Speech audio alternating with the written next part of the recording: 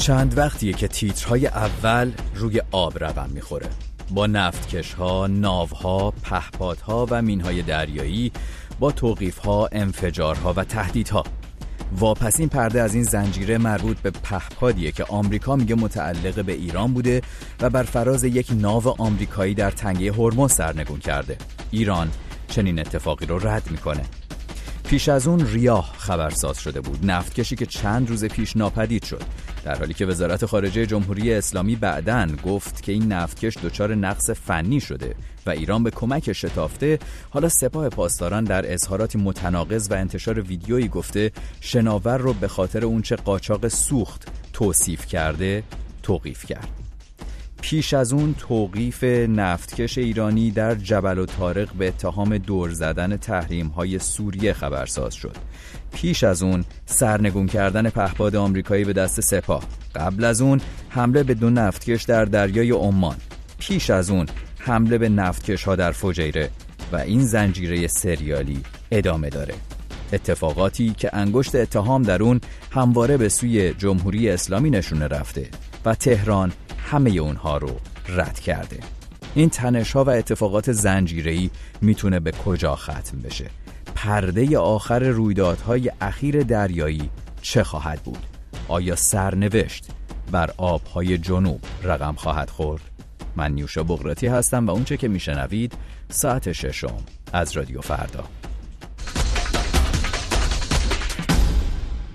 0042 02 21 12 24 54 شماره تلفنی که مستقیم شما رو وصل میکنه به استودیوی ساعت 6 در رادیو فردا. از طریق تلگرام صدای خودتون رو میتونید به گوش شنوندگان رادیو فردا برسونید.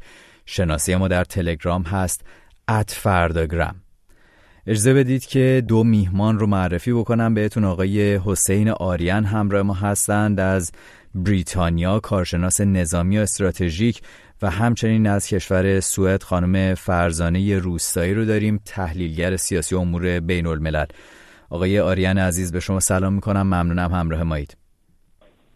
سلام به شما و شنوندگان. آقا خانم روستایی عزیز از شما هم تشکر میکنم، به شما هم سلام میگم. من هم سلام میکنم به شما و شنوندگان برنامه رادیو فردا. ممنونم از شما. اجازه بدید از هر دو شما تقاضا میکنم که باشید با ما بریم سراغ شنوندگان رادیو فردا، نظر 1-2 نفر از اونها رو در ابتدای برنامه بشنویم، درباره موضوعمون برگردیم، نظرات شما رو داشته باشیم روی آنتن. از افشین خواهیم شنید، اولین شنونده‌ای که در این برنامه از طریق تلگرام شنونده نظراتش خواهیم بود. عرض ادب خدمت آقای بغراتی عزیز و شنوندگان گرامیتون. خواستم خدمتتون عرض کنم در مورد این پهپاده که آمریکا میگه زدیم، جمهوری اسلامی میگه نزدیم.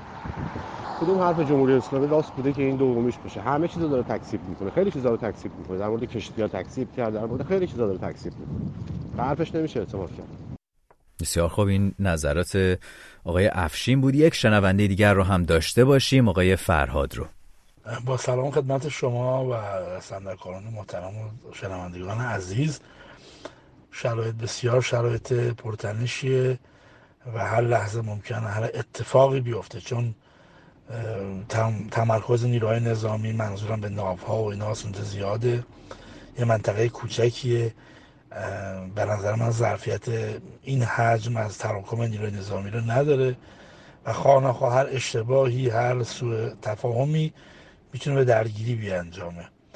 متاسفانه دولت آقای ترامپ با خروج از برجام و برگردوندن تحریم‌های آمریکا در منطقه و ایران بر علیه ایران پایه‌گذاری این مسئله شده، پایه‌گذاری تنش شده و تنها راهش اینه که آقای ترامپ عقلانیت کنه و برگرده به برجام. من مخالف حکومت ایران هستم، اما این روش دولت آمریکا رو یک روشی میبینم که به هیچ جایی نمیرسه الا به درگیری، و در درگیری هم تمام منطقه آسیب میبینه، نه فقط ایران. یعنی کشورهای مثل امارات، عربستان، کویت، قطر، بحرین، اسرائیل، اینا همه در تیرس قرار میگیرن و صدمات زیادی میبینن، من جمله ایران و من جمله نیروهای نظامی آمریکا در منطقه. به هر حال شرایط خوبی نیست و به نفع هیچ کس نیست، به امید روزهای بهتر. @فرداگرام شناسی ما در تلگرام. آقای آریان اجازه بدید که با شما شروع بکنم. فرهاد از احتمال بالای بروز درگیری در منطقه در خلیج فارس میگفت با توجه به تراکم نیروهای نظامی در حال حاضر و حساسیت شرایطی که در اون به سر میبریم. شما سالها خصوصا در دوره جنگ ایران و عراق از نزدیک شاهد بودید که چطور امکان بروز درگیری میتونه وجود داشته باشه، از جمله در کشمکش مسئله جنگ نفتکش ها در دهه 60 خورشیدی. تا چه حد این بازی نفتکش ها، این ماجرایی که به طور دنباله‌دار شاهد اون هستیم، شما رو میتونه یاد اون روزها بندازه؟ به نظر شما آیا امکان این وجود داره که پرده آخر این اتفاقاتی که داره میفته به طور زنجیره‌ای به مسئله شبیه جنگ نفتکش ها ختم بشه؟ به باور من با توجه به این تنش فزاینده‌ای که وجود داره در عرصه خلیج فارس و اقداماتی رو که آمریکا به عمل آورده و داره بازم ادامه میده و همینطور واکنش‌های ایران، امکان محاسبات غلط بیش از پیش افزایش یافته و اینکه واقعا درگیری پیش بیاد ناخواسته یا خواسته کاملا وجود داره. گو این که تمام مدت ما میشنویم از دولت آمریکا که ما قصد جنگ نداریم و فقط تحریم ها رو داریم افزایش میدیم، فشار حد اکثری رو داریم اعمال میکنیم و میخواییم از راههای سیاسی مسئله رو حل بکنیم. مقام های جمهوری اسلامی هم همین حرف رو میزنن، میگن که ما هم اصلا علاقه به جنگ نداریم، نمیخواییم به جنگیم و ما پیشرو نخواهیم شد، ولی اگر اتفاق بیفته خوب جواب میدیم. در عین اینکه حال که هیچ کدوم از این دوتا بازیگر اصلی مایل به جنگ نیستند و یا تظاهر میکنند به این کار، ولی تنش‌ها داره میره بالا. اینی که واقعا در یه وضعیت بسیار بحرانی قرار گرفتیم. البته اینکه کدومشون راست میگن کدومشون واقعا همه حقایق رو بیان نمیکنن اون مسئله دیگری است، ولی با وضع بسیار خطرناکی مواجه هستیم و کلید اگر جنگی بین ایران و آمریکا رخ بده، این کلیدش در عرصه خلیج فارس و دریای عمان زده خواهد شد و از اولش هم این احتمال میرفته، برای اینکه نیروها در این عرصه به حساب آبی، در این پهنه آبی، در کنار یکدیگر و در مجاورت یکدیگر عمل میکنه. آقای آریان، میخواستم در ادامه برنامه مقداری بیشتر توضیح بدید در مورد آرایش نیروها و اینکه در حال حاضر شاهد چه موقعیتی هستیم در منطقه در خلیج فارس، دریای عمان، تنگه هرمز. آیا موقعیت فعلی با موقعیت فرض کنید ماه‌های گذشته، یک سال گذشته تفاوت عمده‌ای کرده یا خیر؟ اما پیش از اون اجازه بدید که از خانم روستایی بشنویم. خانم روستایی، آقای آریان از احتمال بالای بروز درگیری نسبت به پیش گفته با توجه به شرایطی که در حال حاضر شاهدش هستیم. از دیپلماسی به گفته آقای آریان صحبت میشه، اما در عین حال درگیری ها رو شاهدیم. از شما میخواستم بپرسم که به نظرتون با شرایط فعلی که هر دو طرف هم صحبت از دیپلماسی میکنن و به شکلی توپ رو در زمین حریف میندازند، تا چه حد احتمال داره که این گفتگوها، این تحرکات دیپلماتیک بخواد شکل بگیره؟ تحرکات دیپلماتیک می شود گفت که هیچ موقع قطع نبوده، بسیار کاهش پیدا کرده، تقریبا به باریکی مو شده، ولی هیچ موقع قطع نشده. همین سفرهای جسور و گریخته آقای ظریف به نیویورک و مصاحبه های مطبوعاتی که انجام میده و در واقع میزگردهایی که شرکت میکنه توی یک فرمت جدید، یه مدل جدید دیپلماسیه. یعنی برای کشوری مثل ایران که یک نظام توتالیتر هست، شفاف نیست، صریح صحبت نمیکنه و همه چیز در پشت پرده است و لایه در لایه و لایه‌های قدرت با هم دیگه درگیر هم هستن. این کاری که آقای ظریف داره میکنه یک نوع دیپلماسیه، اینی که در یک میزگرد شرکت میکنه اما در این حال پیشنهادهاش رو هم مطرح میکنه. این که مطرح شده ما حاضریم برای مثال این پروتکل الحاقی رو همین الان امضا کنیم که قرار بود بعد از 8 سال امضا بشه، یا اینکه به صورت ضمنی میگه ما در مورد موشک‌های بالستیک هم آماده ایم مذاکره کنیم، در حالی که گفتگوی مستقیم نیست. همین که مطرح میکنه یعنی دیپلماسی در جریانه. البته من همینجا این توضیح رو عذر میخوام ازتون خانم روستایی عزیز، همین توضیح رو باید بدم که بعدش در مورد مسئله مذاکره بر سر مسائل مربوط به موشک و نظامی تکذیب شد صحبت آقای ظریف. اون صحبت ها هم در پس زمینه دیگری گفته شده بود. آقای ظریف به یک شکلی انگار که اون رو مشروط کرده بود به امری محال، یعنی اینکه اگر آمریکا میاد صادرات سلاح خودش رو خاورمیانه رو با ما مذاکره بکنه، ما هم حاضریم درباره این مذاکره بکنیم. یعنی این بخش از ماجرا بعداً تکذیب شد. ولی در مورد این که چه گفتگوهای آقای ظریف میکنه، فکر میکنید که تا چه حد احتمال داره که این گفتگوها بخواد به یک مرحله عملی وارد بشه، سر میز بنشینند و جداً بخوان یک صحبت دیپلماتیکی داشته باشن در جهت حل شرایط بحرانی فعلی؟ من کامنت شما رو تایید کنم. ظریف گفته بود که در صورتی که این تغییر تحولات انجام بشه، مثلا آمریکا به عربستان اسلحه نفروشه، ما هم روی مسئله موشک‌های بالستیکمون صحبت می‌کنیم. این درسته، این یک پکیج و جزئیاتی.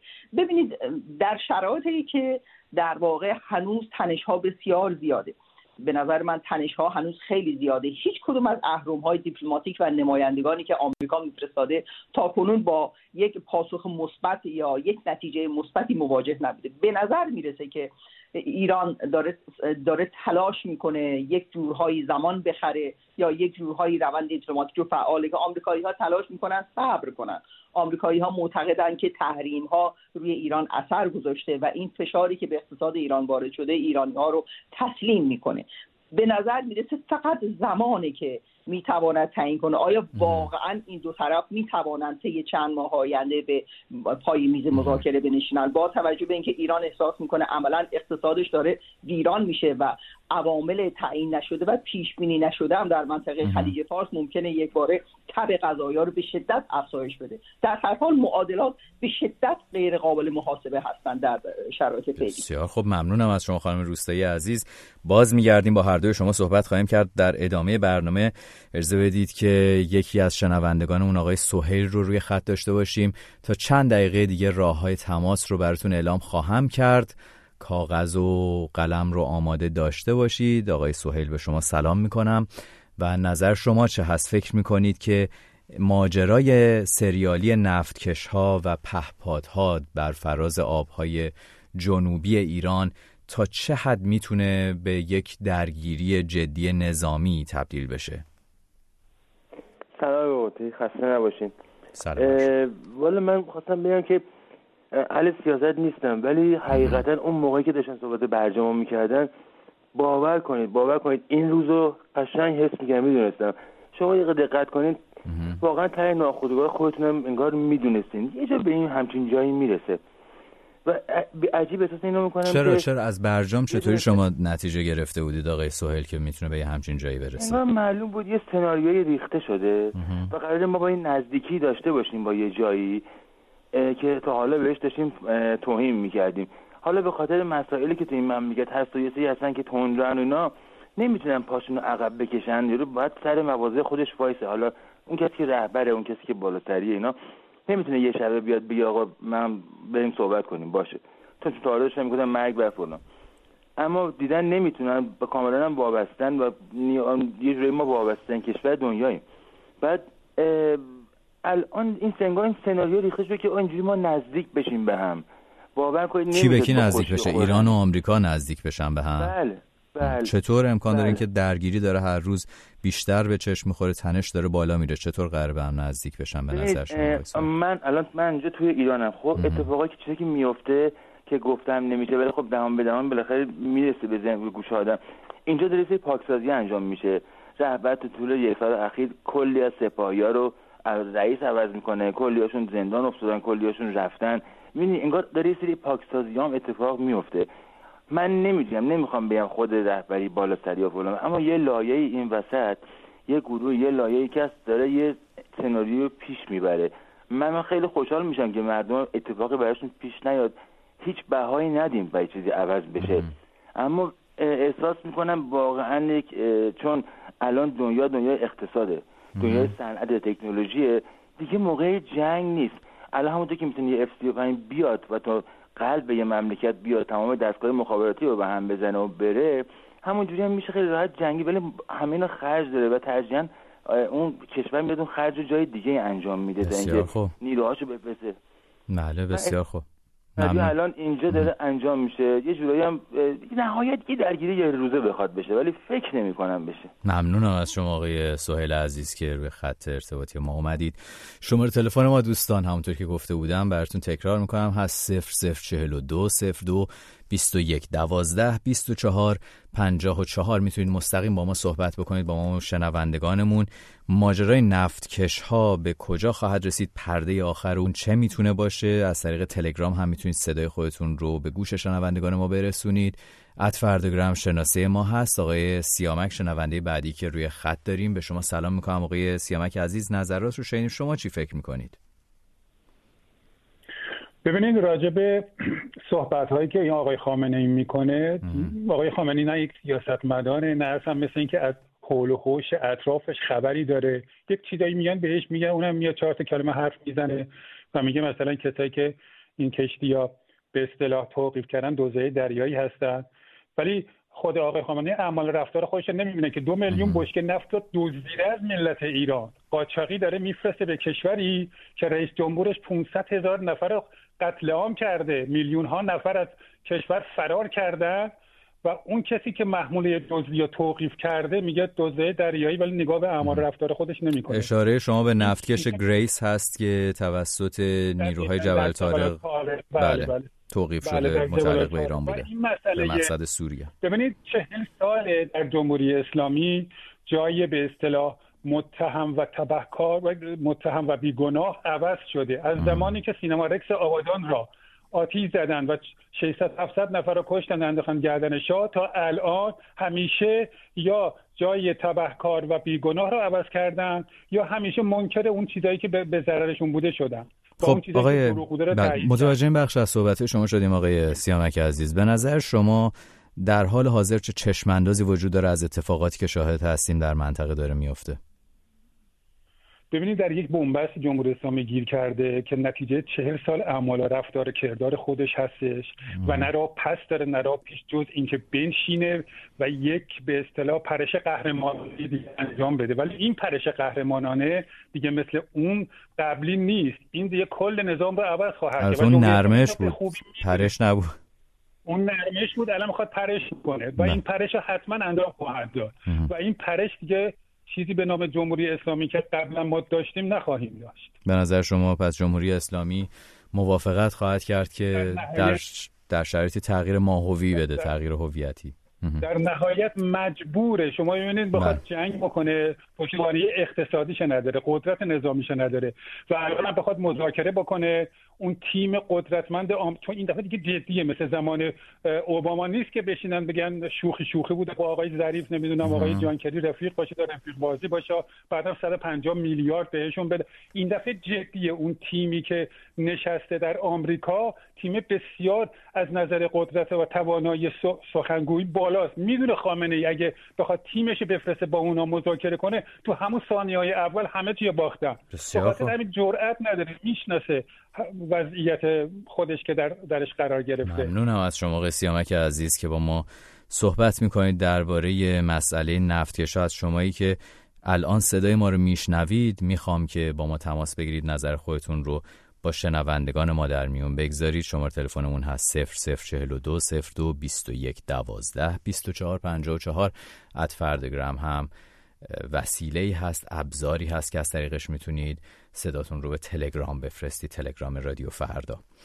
آقای آریان، صحبت زیادی مطرح شد درباره آرایش نیروها در منطقه. می‌خواستیم صحبت بکنیم که تا چه حدی که گفته میشه وضعیت بحرانی هست، تجمیع نیروها زیاد هست، فشرده شده منطقه، از نیروهای نظامی لبریز هست. چقدر تفاوت کرده نسبت به چند ماه پیش، 1 سال پیش، 2 سال پیش که منطقه به این شکل شاهد اتفاقات روزمره یا درگیری‌های هر از چندگاهی نبوده؟ خب بیشک شدت پیدا کرده. ببینید آمریکا در منطقه همیشه حضور گسترده‌ای داشته، منتها اون توان خودشو در منطقه برده بالا آمریکا 7 پایگاه ریز و درشت در منطقه داره، یعنی در اون سوی جنوب خلیج فارس. مهمترینشون از زفره و العدید در قطر، از زفره هم در امارات. حالا اینا رو بیش از پیش گسترش داده. 2 پایگاه دیگه هم قراره که باز بکنه در دریای عمان، در سواحل کشور عمان، دغم و سلاله. پایگاه بگرام هم که داره، پایگاه لمونیر هم که در جیبوتی داره. علاوه بر این پایگاه‌های زمینی و حضور ناوگان پنجمش، یک ناو هواپیمابر رو فرستاده با یک گروه رزمی همراه اون، به اضافه بعداً 3 ناو که زیاد در رسانه‌ها منعکس نشد، که 3 ناو آبخاکی با توانایی بسیار بالا که یکی از اونا همین ناو باکسره که این پهپاد ایرانی رو میگه من زدم به ایران انکار میکنه، که پهپاد میگم بر فرازش مشغول پرواز بوده، مشغول پرواز بوده. اگه یه جمع و تفریق بکنیم، در واقع یه چیزی حدود آمریکا 30,000 نفر پرسنل در این پایگاه‌های مختلف در زمین داره، حدود 25,000 نفر هم تو دریا داره، با این همه ناوهایی رو که وارد میدان کرده. یعنی 2 برابر این پرسنل باید در پایگاه‌ها و در ساحل اینا رو پشتیبانی بکنن برای اینکه حضور داشته باشن. خیلی برای آمریکا پرهزینه شده، ولی این رو من بیشتر در راستای اون فشار حد اکثری آمریکا میبینم که کماکان داره اون فشار رو در واقع اعمال میکنه، چون هدف اصلی اون نتیجه هم که اگه بخواد بگیره ترجیح میده که از طریق اون فشار حد اکثری باشه تا به جنگ، برای اینکه ترامپ واقعا نمیخواد به جنگه و مگر اینکه مجبور بشه و واقعا یک سوء تفاهمی پیش بیاد، محاسبات غلطی پیش بیاد.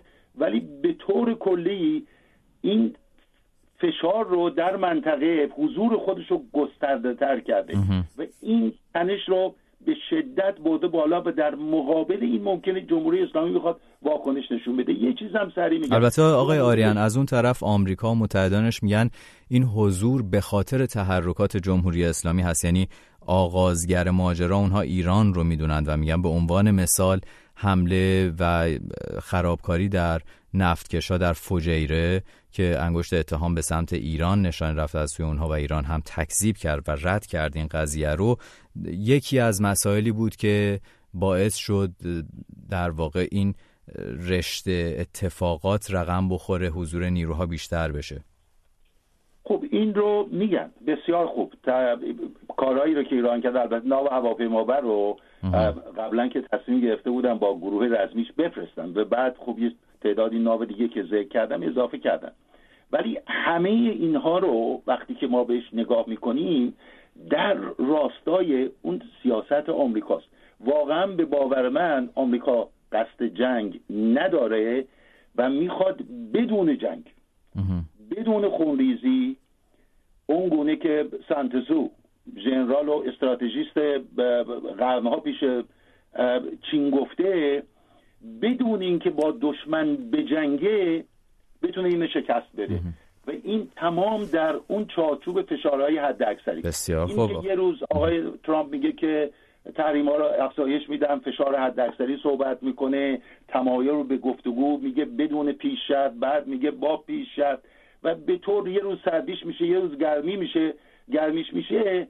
تمام اینها به باور من ظاهر کاره، یعنی آمریکا خودش میدونه که هیچ راهی با اون 12 مطالبه، شرط نمیگم برای مطالباته، هیچ راهی از نظر دیپلماسی برای ایران باز نگذاشته. این دفاع از جمهوری اسلامی نیست، برای اینکه در دیپلماسی بدبستان در کاره. شما وقتی به این 12 شرط نگاه میکنید بدبستانی در کار نیست. آقای ترامپ میگه من میخوام صحبت بکنم بدون پیش شرط، بعد آقای جان بولتون میگه اصلا باید تمام چرخه هسته‌ای ایران از بین بره، اصلا نباید توان موشکی داشته باشه و همون شرط ها رو بگه اینا مطالباته. اگه اینو پیش شرط بکنه بگه بسیار خوب بر این مبنا و این دستور کار بشینیم صحبت بکنیم، میتونه کارهایی باشه. حرفایی هم که آقای ظریف میزنه و میگه خودش هم میدونه که به هیچ نتیجه‌ای واقعا نخواهد رسید. یعنی تمام راهها برای ایران با اون 12 مطالبه بسته شده. بسیار خوب، ممنونم از شما آقای آریان. خانم روستایی، آقای آریان اشاره کرد به اینکه شرایط در منطقه نسبت به پیش شرایط شکننده تر و حساس تری شده. از شما درباره احتمال پیشرفتن دیپلماسی پرسیدم. میخوام اینجا از شما بپرسم با شرایط فعلی شما چطور میبینید امکان بروز یک درگیری و امکان اینکه سرنوشت بخواد بر آبهای جنوب ایران رقم بخوره؟ احتمال بسیار زیاده. شما وقتی که نگاه میکنید تقریبا هر 2 هفته یک اتفاق داره میفته. مثلا ما به یک نکته باید توجه داشته باشیم که درگیری‌های نظامی و تنش در منطقه خلیج فارس و دریای عمان در واقع حاشیه و مارجین قضیه برجام هست. یعنی یک بحران دیپلماتیک، یک بحران سیاسی بین ایران و آمریکا به وجود اومده، در نتیجه این تب و تاب در منطقه خلیج فارس به وجود اومده. اگر اون طرف یعنی در مسئله برجام و تنشی که بین وزارت خارجه ایران و وزارت خارجه آمریکا هست یک اتفاق مثبتی بیفته، قطعاً این درگیری‌ها و تنش کاهش پیدا خواهد. اما به دلیل اینکه هیچ توافقی در قضیه برجام و فعالیت‌های هسته‌ای و توافقی که تلاش می‌کنن تجدید بشه و دوباره نوشته بشه، چون توافق پیرامونش وجود نداره، هر 2 هفته یک بار ما شاهد هستیم که این درگیری یک لول داره افزایش پیدا میکنه. خبری که امروز اومده و مبنی بر اینکه پایگاه طرفداران ایران 8 شعبی در عراق مورد حمله یک هواپیمای ناشناس قرار گرفته، اینها نشون میده که ممکنه قضایا از کنترل ایران تا اونجا که ایران تلاش میکنه اوضاع تحت کنترلش داشته باشه از کنترل ایران خارج میشه. و به این ترتیب من معتقد هستم به غیر از اینکه در واقع نظامی‌های ایران، سپاه پاسداران و جوری حاکمیت سیاسی ایران دارن مدیریت میکنن که بسیار کنترل شده و با مدیریت سطح درگیری و تنش رو محاسبه شده افزایش بدن، بعضی وقتا ممکنه اتفاقات دیگری بیفته که در واقع سطح درگیری رو چند پله افزایش بدن. به این لحاظ من فکر میکنم که مسائل بسیار جدیه. شما حتما توجه دارید که این پایگاه 5 نیروی دریایی آمریکا در بحرین هست و در واقع این پایگاه تقریبا یک دایره بسیار بزرگی که شمال آفریقا، آسیای مرکزی، هند، سوئد، باب المندب، تمام اینها رو این تجهیزاتی که اونجا پوشش میدن و در واقع کشتی هایی که در این حول و حوش میرن همه از این منطقه سرویس و خدمات میگیرن. در واقع جایی نیست که برای مدتی طولانی بشود این تنش رو تحمل کرد. در واقع بخش مهمی از نیازهای کشورهای از منطقه خلیج فارس و همچنین از تنگه هرمز عبور میکنه.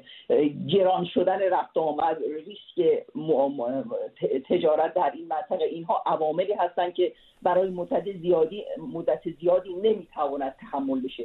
اما شاید بدترین اتفاقی هم که ممکنه بیفته اینه که ممکنه اتفاقاتی بیفته که هیچ کس اون باعثش نبوده، نه آمریکایی ها باعثش بودن نه ایرانی ها، و در واقع ممکنه مثل اون اتفاقی که باعث شد یک ناو آمریکایی سال 1988 با یک مین برخورد کرد و بعد منجر به طراحی اون عملیات آخوندک شد، ممکن اتفاقات اینجوری هم بیفته و در واقع در آن صورت میشه گفت که جنگی رو خواهد داد که شاید هنوز آمریکا براش آماده نبود، ایران هم هنوز براش آماده نبود، اما وقتی که شروع شد و دیگر کاریش نمیشه کرد. ممنونم از شما.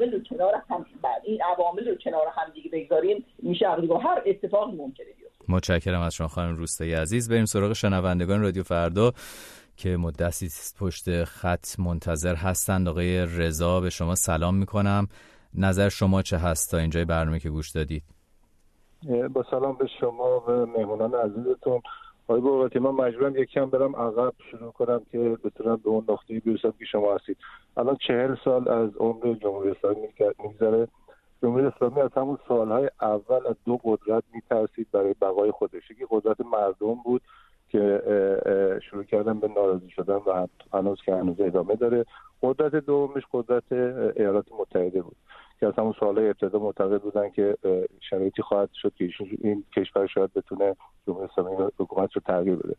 ولی واقعیت اینه که توی شرایط 40 سالی که گذشته جمهوری اسلامی مرغ تخم طلای آمریکا بوده. همینو میدونن، خیلی نمیدونن. آمریکا به کمک جمهوری اسلامی میلیاردها دلار اسلحه تو منطقه فروخته و این در واقع رمز بقای جمهوری اسلامی بود، چون جمهوری اسلامی به همه باج میده، به روسیه باج میده، به چین باج میده، به اروپا باج میده و به این ترتیب به ایالات متحده باج میداد. ولی الان بعد از 40 سال بعد از گذشته این 40 سال عمر جمهوری اسلامی شرایط به شکلی تغییر کرده که این تخم به اصطلاح مرغ تخم طلا شکلش باید تغییر کنه. دیگه شرایطی نیست که ایالات متحده بتونه باز هم مثل قدیم اسلحه بفروشه. در ضمن به شدت از این موضوع حساسیت پیدا کرده که چرا روسیه، چین و اروپا اینجور دارن باج میگیرن و ایالات متحده نمیگیره. شرایط به اینجا میرسه که میتونم مثال بزنم اون سالی که جورج بوش پدر حمله کرد به صدام حسین. خب حالا اگر ما این پیش زمینه رو گفتید، اگر میشه چون وقتمون کوتاه هست خیلی خلاصه در مورد چشماندازی که میبینید با شرایط فعلی صحبت بکنید. اگه تو رابطه بخوام حرف بزنم، جورج دبلیو پدر اگه شما نگاه کنید میخواست عراق حکومتش تغییر کنه ولی در نهایت نکرد. الان شرایط البته جورج بوش پدر قصدش تغییر رژیم در عراق نبود، قصدش آزاد کردن کویت بود. ولی الان اگر بخوایم به پیش رو نگاه بکنیم چه فکر میکنید؟ دقیقاً الان شما ترامپ رو نگاه کنید. آقای ترامپ هیچ علاقه‌ای به تغییر رژیم تو ایران نداره. ایشون فقط میخواد شکل جمهوری اسلامی رو به اون شکلی که خودش میخواد تغییر بده که بتونه همونجوری که بقیه این کشور رو دارن میدوشن اون هم بتونه بدوشه و اینکه نه اینکه فقط اسلحه بفروشه. حالا مشکل این وسط هست که من با آقای آریان موافقم. ترامپ به هیچ وجه نمیخواد حمله نظامی انجام بشه، نمیخواد به این شکل این کار انجام بشه. اگر مجبور بشه اون شکلی که خانم روسری میگن، اگر به شرایطی برسه که اتفاق بیفته، هیچ وقت زمینی وارد ایران نخواهند شد. اینا به شدت از هوا و دریا سرکوب خواهند کرد، دوباره به خاطر اینکه این آقایون رو به پای میز مذاکره بکشن و اون شکلی که یعنی به عنوان یک ابزار استفاده خواهند کرد برای اینکه بخوام به هدف خودشون برسن، نه برای اینکه تغییر رژیم صورت بگیره. از شما تشکر میکنم آقای رضای عزیز که همراهی کردید ما رو در برنامه ساعت ششم. شماره تلفن ما هست 0042 02 21 12 24 54. شما هم اگر میخواید صحبت بکنید درباره اینکه احتمالاً پرده آخر رویدادهای اخیر در دریاهای جنوب ایران چه خواهد بود، میتونید با این شماره در ارتباط باشید یا از طریق شناسه @فردگرام نظرتون رو ضبط بکنید، از طریق تلگرام رادیو فردا برای ما بفرستید. شنونده‌ای رو از تلگرام داشته باشیم، روی خط برمیگردیم. با سلام، من این پیام میفرستم برای برنامه ساعت 6 برای آقای نیوشا بغراتی، لطف کنین پخش کنین. خواستم بهتون بگم که این پهپادی که آمریکا زده ساعت 10 صبح به وقت محلی روز 18 جولای بوده. اگه به خاطر بیارین ساعت 11 حکومت ایران اعلام کرد که ما اون نفتکشی که قبلا اعلام کرده بودن نقص فنی داشت، اینا اعلام کردن که نفتکش ما توقیفش کردیم. شما نگاه کنین ساعتها با هم چه تناسبی با هم داره. ساعت 10 اون اتفاق افتاد، ساعت 11 اینا گفتن که ما نفتکشی که قبلا گفته بودن نقص فنی داره و این مشخص میکنه که اینا بعد از اینکه این اتفاق سقوط پهپاد رخ داده، اینا دنبال یه داستانی بودن که مسئله رو بیشتر متشنج کنن یا برگردن دست پیش بگیرن بگن که ما یه کاری انجام دادیم و حالا ببینن مثلا نتیجه رفتارشون با مثلا دولت آمریکا چه برخوردی با اینا خواهد کرد. من فکر میکنم توی این ساعتها که دیروز اتفاق افتاد بین ساعت 10 تا 11 یه تناسبی بوده. حالا کارشناس برنامه‌تون شاید بهتر بتون توضیح بده. خیلی ممنونم از شمایی که با ما صحبت میکنید. پیش از این که شنونده‌های بعدی رو خط بیاریم، همینجا میخواستم آقای آریان از شما سوال بکنم که این نظر شنونده تلگرامیمون که کنش و واکنشی وجود داره، یک همچین چیزی رو آیا شما به عنوان یک رویکرد در منطقه در حال حاضر میبینید؟ این شنونده ما میگه که بعد از این که پهپاد ایرانی رو که البته ایران تکذیب میکنه آمریکا زده، اون وقت سپاه پاسداران اعلام کرد که دلیل توقیف اون کشتی برخلاف اونچه که وزارت خارجه ایران قبلا گفته بود که نقص فنی بوده، به خاطر این بوده که این داشته به گفته سپاه سوخت قاچاق میکرد و گرفتنش. یعنی در واقع به شکلی دست کم به گفته این شنونده ما، به زعم این شنونده ما و شاید خیلی های دیگه، یک حالت واکنشی وجود داره، یک اقدام از این ور یک اقدام از اون ور. به نظر شما یه همچین رویکردی وجود داره در حال حاضر؟ فکر نمی کنم که این دوتا واقعا ارتباطی با هم دیگه داشته باشه. آمریکا میدونید موضعش تغییر کرده. میدونیم که طرح جدیدی هم که خانم کاترین واینبرگر داره ارائه میده، معاون وزیر امور خارجه در امور امنیت بین الملل برای تامین امنیت خطوط مواصلات دریایی، و بالاخره تمهیداتی که قائل شده دستورات جدیدی به ناوها داده. این پهپاد نزدیک شده و ناو باکسر هم به طرف این شلیک کرده. این به خاطر نگرانی هایی است در این مورد خاص میخوام صحبت بکنم، اینی که آمریکا از پهپادهای ایران داره. این نگرانی های خاص، نگرانی های ویژه به خاطر توسعه فعالیت های ایران در استفاده از پهپادهای کامیکازی یا انتحاری. این فقط در داخل خلیج فارس نیست، این رو آمریکا از یه دید دیگری بهش نگاه میکنه. میبینی که ایران مثلا برای این پهپادها در سوریه استفاده کرد، در حزب الله یا دارن استفاده میکنن، حمله کرده به همین پهپادهای کامیکازی به لوله شرق غرب برای انتقال سوخت عربستان به دریای سرخ. همه اینا رو که کنار هم دیگه میذاره، اینی که خیلی حساس شده، چون این پهپاد نزدیک شده ساقطش کرده. پس نظر شما دلیل واکنشی به اون شکل نداشته. آقای آریان شما ممنونم.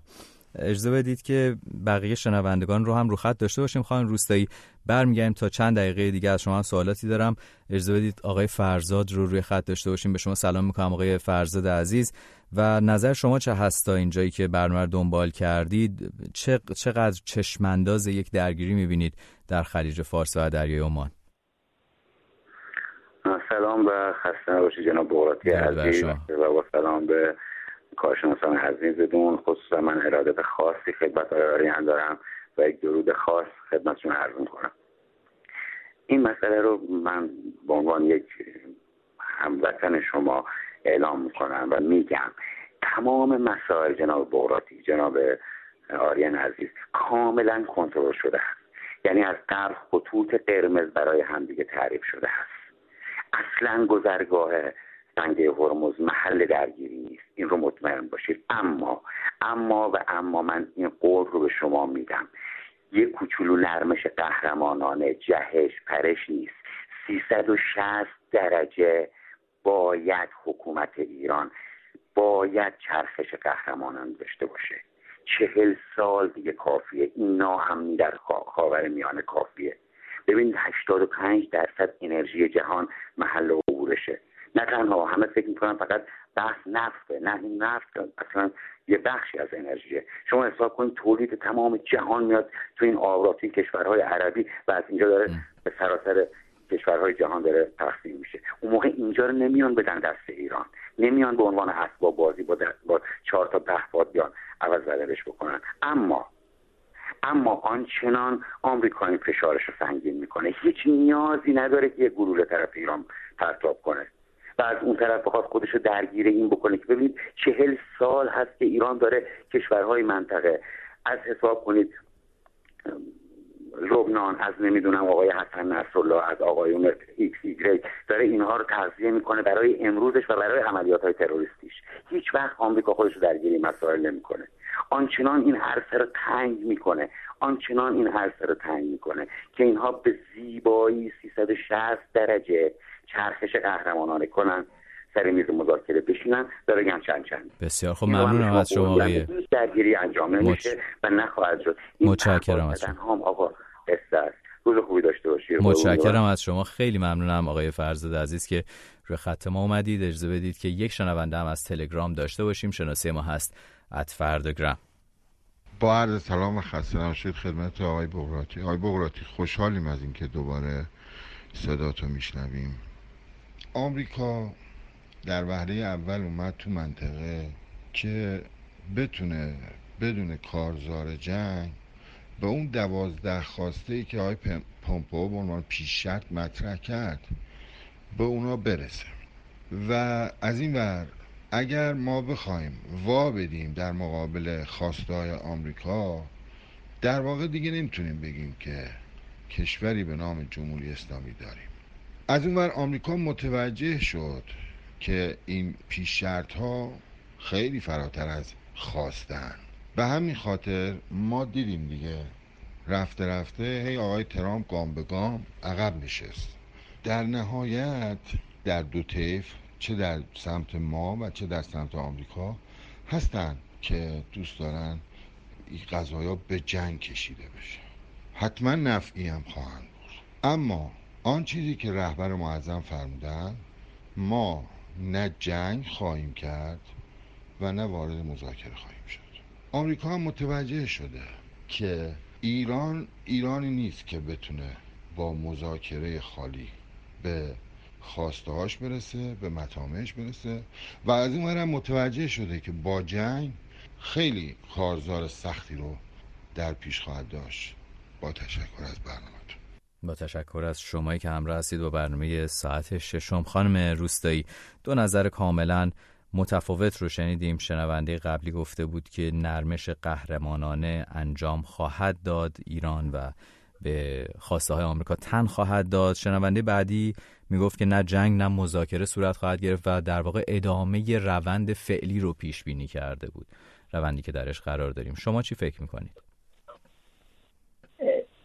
روندی که در حال حاضر ادامه داره به اعتقاد من این خودش یک جنگه.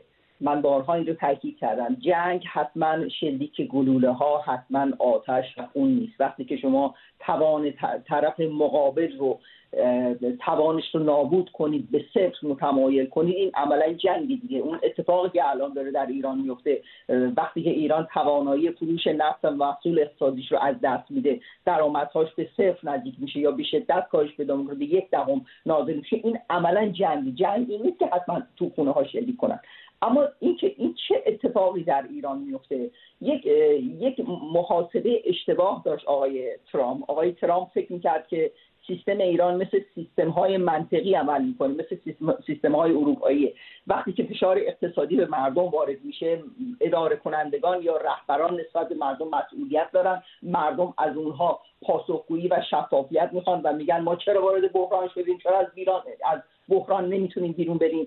فکر کردن که سیستم ایران هم این چنینه و متوجه این نشدن که مردم و حاکمیت و رهبر در دو سوی متفاوت قرار دارن و مردم توانایی تأثیر گذاشتن بر رهبر رو ندارن و رهبر هم به دلیلی که تمام ابزار قدرت رو داره در واقع حاکم مطلقه. در نتیجه اتفاقی که در ایران افتاد و دولت ترامپ محاسبه نمی‌کرد این بود که اقتصاد ایران میتواند کاملا آسیب ببینه، مردم ایران میتوانند به فقر دچار بشن، اما روی اراده رهبران ایران میتواند هیچ تأثیری نداشته باشه. این اتفاقی که در ایران افتاده اینه. اگر هر کشوری دیگری بود احتمالاً بعد از اینکه درآمدهاش به این وضعیت دچار میشد و بعد از اینکه شما می‌بینید موج بیکاری، برشکستگی و در واقع تورم و افزایش قیمت دلار اینقدر وضعیت مردم رو به سطح فاجعه رسونده، هر جای دیگری این اتفاق بود قطعاً حداقل یک مذاکرات دیپلماتیکی شروع میشه. میشود گفت یک جورهایی از یک زاویه دیگری هم آمریکا، دولت ترامپ توی تله افتاد به دلیل اینکه فکر نمی‌کرد ایران کوتاه نمیاد و هم دولت ایران در تله افتاده و فکر نمی‌کرد که آمریکا توانایی این داشته باشه که کل درآمدهای نفتیش رو به غارت ببره. یک جورهایی ممکنه بازی تبدیل به یک بازی باخت بشه. اگر هم نشه، من بعید می‌دونم که در این زمینه ایران پیروز باشه. این درآمدهای ملی آمریکا نیست که از بین رفته، این درآمدهای ملی ایرانه و این اقتصاد ایران نیست که قبل از تحقیق‌ها هم آسیب دیده بود، نه اقتصاد آمریکا.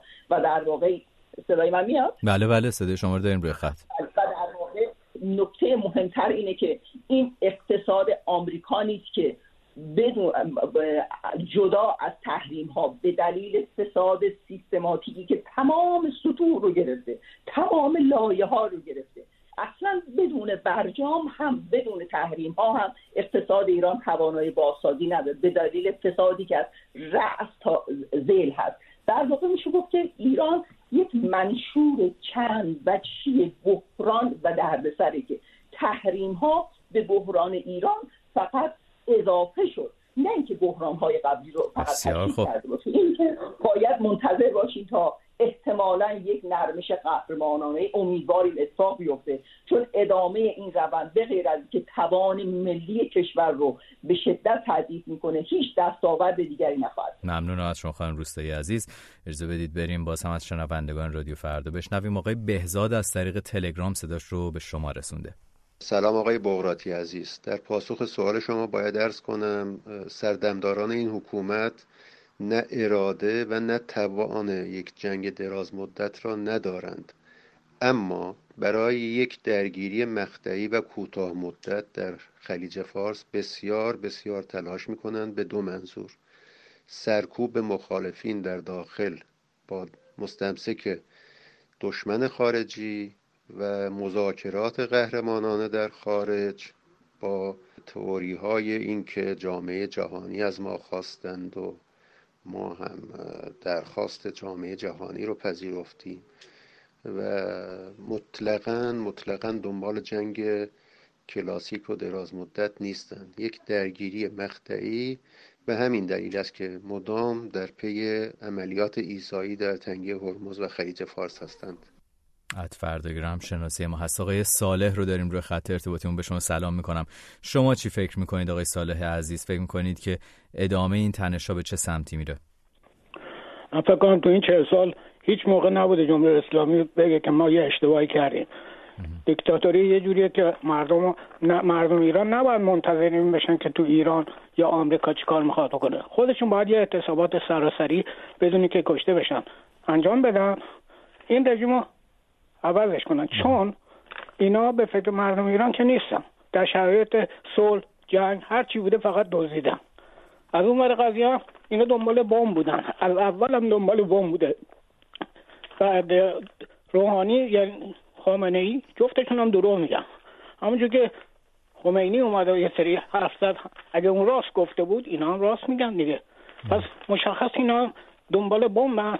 این همش مردم ایران دلم میسوزه براشون که چگونه ساده دارن دنبال این بازی ها میرن. باید دست نذارن رو دست. الان یه تظاهرات میلیونی مردم ایران کرده بودن بر علیه جنگ، یعنی ما صلح میخوایم، قول میدم خود آمریکا و ایران جفتشون آشمل میشن، ولی متاسفانه مردم ایران دست رو دست هم میذارن یه دیوانه اون بالا تصمیم گیری کنه. متشکرم که در برنامه ما شرکت میکنید. ازتون خواهش میکنم از الفاظ توهین‌آمیز هم استفاده نکنید. اجازه بدید آقای شهاب رو داشته باشیم از طریق تلگرام روی خط ارتباطی رادیو فردا. آقای شهاب درباره خرید زمان اینطور گفته: با سلام و درود به شما و مهمانان عزیزتون. جمهوری اسلامی برای اینکه برای خودش وقت بخره، زمان بخره، دست به هر کاری میزنه که آمریکا و همپیمانانش در خلیج فارس سرشون بند بشه، نفهمن در داخل چه خبره. چون در داخل الان کفگیر به قول قدیمی‌ها دیگه به کف دیگ خورده، دیگه اونا فکر داخل رو نکنن، نفهمن که داخل چه خبره. آقا داخل الان دیگه اقتصاد صفره، مردم در فلاکت زندگی میکنن، اعتراض روی اعتراض، اعتصاب روی اعتصاب. الان دیگه اینا داخل رو نمیتونن کنترل کنن، ولی میرن بیرون دست به هر کار میزنن، گاهی تجزیه میکنن، گاهی تایید میکنن. یعنی زمان میخرن که وقت آقای ترامپ هم تموم بشه، میگن بعد از اونم یکی مثل آقای اوباما میاد، شاید با اونا یه جوری کنار بیایم، حالا یه 10-20 سال 40 سال دیگه هم موندگار باشیم. قربانتون برم، خسته نباشید میگم، خدا نگهدارتون. ممنونم از شما. و آخرین شنونده‌ای که وقت داریم در این برنامه صداش رو پخش بکنیم آقای نجاریان هست، باز هم از طریق تلگرام. تا زمانی که انگلیس قانون شکن به دزدی دریایی خودش ادامه بده و این ابر نفتکش ایرانی رو آزاد نکنه، این تهدیدات ایران ادامه خواهد داشت. تازه هنوز ایران تهدید کرده و می‌بینید که تهدید ایران چقدر روی حمل و نقل نفت توی خلیج فارس اثر گذاشته و کشتی‌ها نمیتونن به راحتی آمد و شد کنن. مطمئن باشید که اگر ایران بخواد نفتکش انگلیسی رو توقیف کنه، خیلی راحت میتونه این کار رو انجام بده و خود انگلیسی هم این رو میدونن و به نفعشون هست که هرچی زودتر بگن غلط کردیم و نفتکش ایرانی رو آزاد کنن. بسیار خوب آقای آریان، 1 دقیقه 60 ثانیه بیشتر وقت نداریم. چقدر فکر می‌کنید تمهیدات و اقدامات تلافی جویانه اونجوری که این شنونده آخر ما گفت نتیجه بخش خواهد بود؟ میدونیم که مقامات جمهوری اسلامی از جمله شخص آیت الله علی خامنه‌ای درباره این مسئله صحبت کردن. به نظر شما چقدر میتونه نتیجه بخش باشه برای ایران؟ نتیجه اونچنانی نداره. خیلی سریع میگم، آمریکا از نظر جمهوری اسلامی، آمریکا تمایلی به جنگ تمام عیار نداره. این چیزی است که به باور من تو ایران فکر میکنم، به خاطر هزینه مالی، به خاطر عدم حمایت افکار عمومی آمریکا از آغاز یک جنگ، پس از تجربه‌ای که در عراق و افغانستان داشته. ترامپ در آستانه ورود به فضای انتخاباتی است. آمریکا از حمایت جامعه بین‌المللی برخوردار نیست. ایران متقاعد شده که واقعا آمریکا خیال تغییر رژیم را نداره. اینا چیزایی است که تو ایران فکر میکنن. در این راستا واکنش هایی که داره جمهوری اسلامی نشون میده در یک منطقه است که من بهش میگم منطقه خاکستری، یعنی نه صلح نه جنگ و درگیری مستقیمه، در این وسط هست.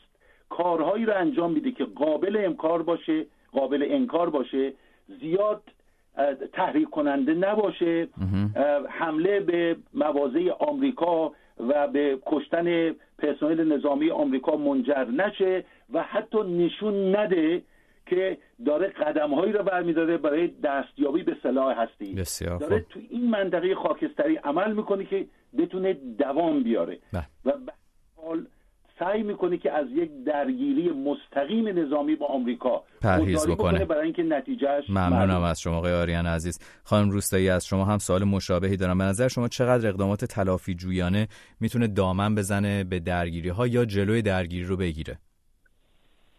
میتواند درگیری ها رو افزایش بده. من اعتقاد دارم بیشتر تحرکاتی که انجام شده طی این مدت از سوی ایران بوده. یک تحلیل مشخصی وجود داره، حال که اگر قرار اقتصاد ما اینقدر آسیب ببینه و همه نفت صادر کنن، همونطوری گفته شد اگر ما نفت صادر نکنیم کسی دیگری هم نفت صادر نمیکنه و با توجه به تحلیلی که داشتن مبنی بر اینکه احتمالاً آمریکا عملیات نظامی شروع نخواهد کرد، اینه که ایران تحریک میکنه، ایران به فاز میفرسته، در واقع مراکز توزیع نفت عربستان رو زده، نفتکش ها رو میزنه.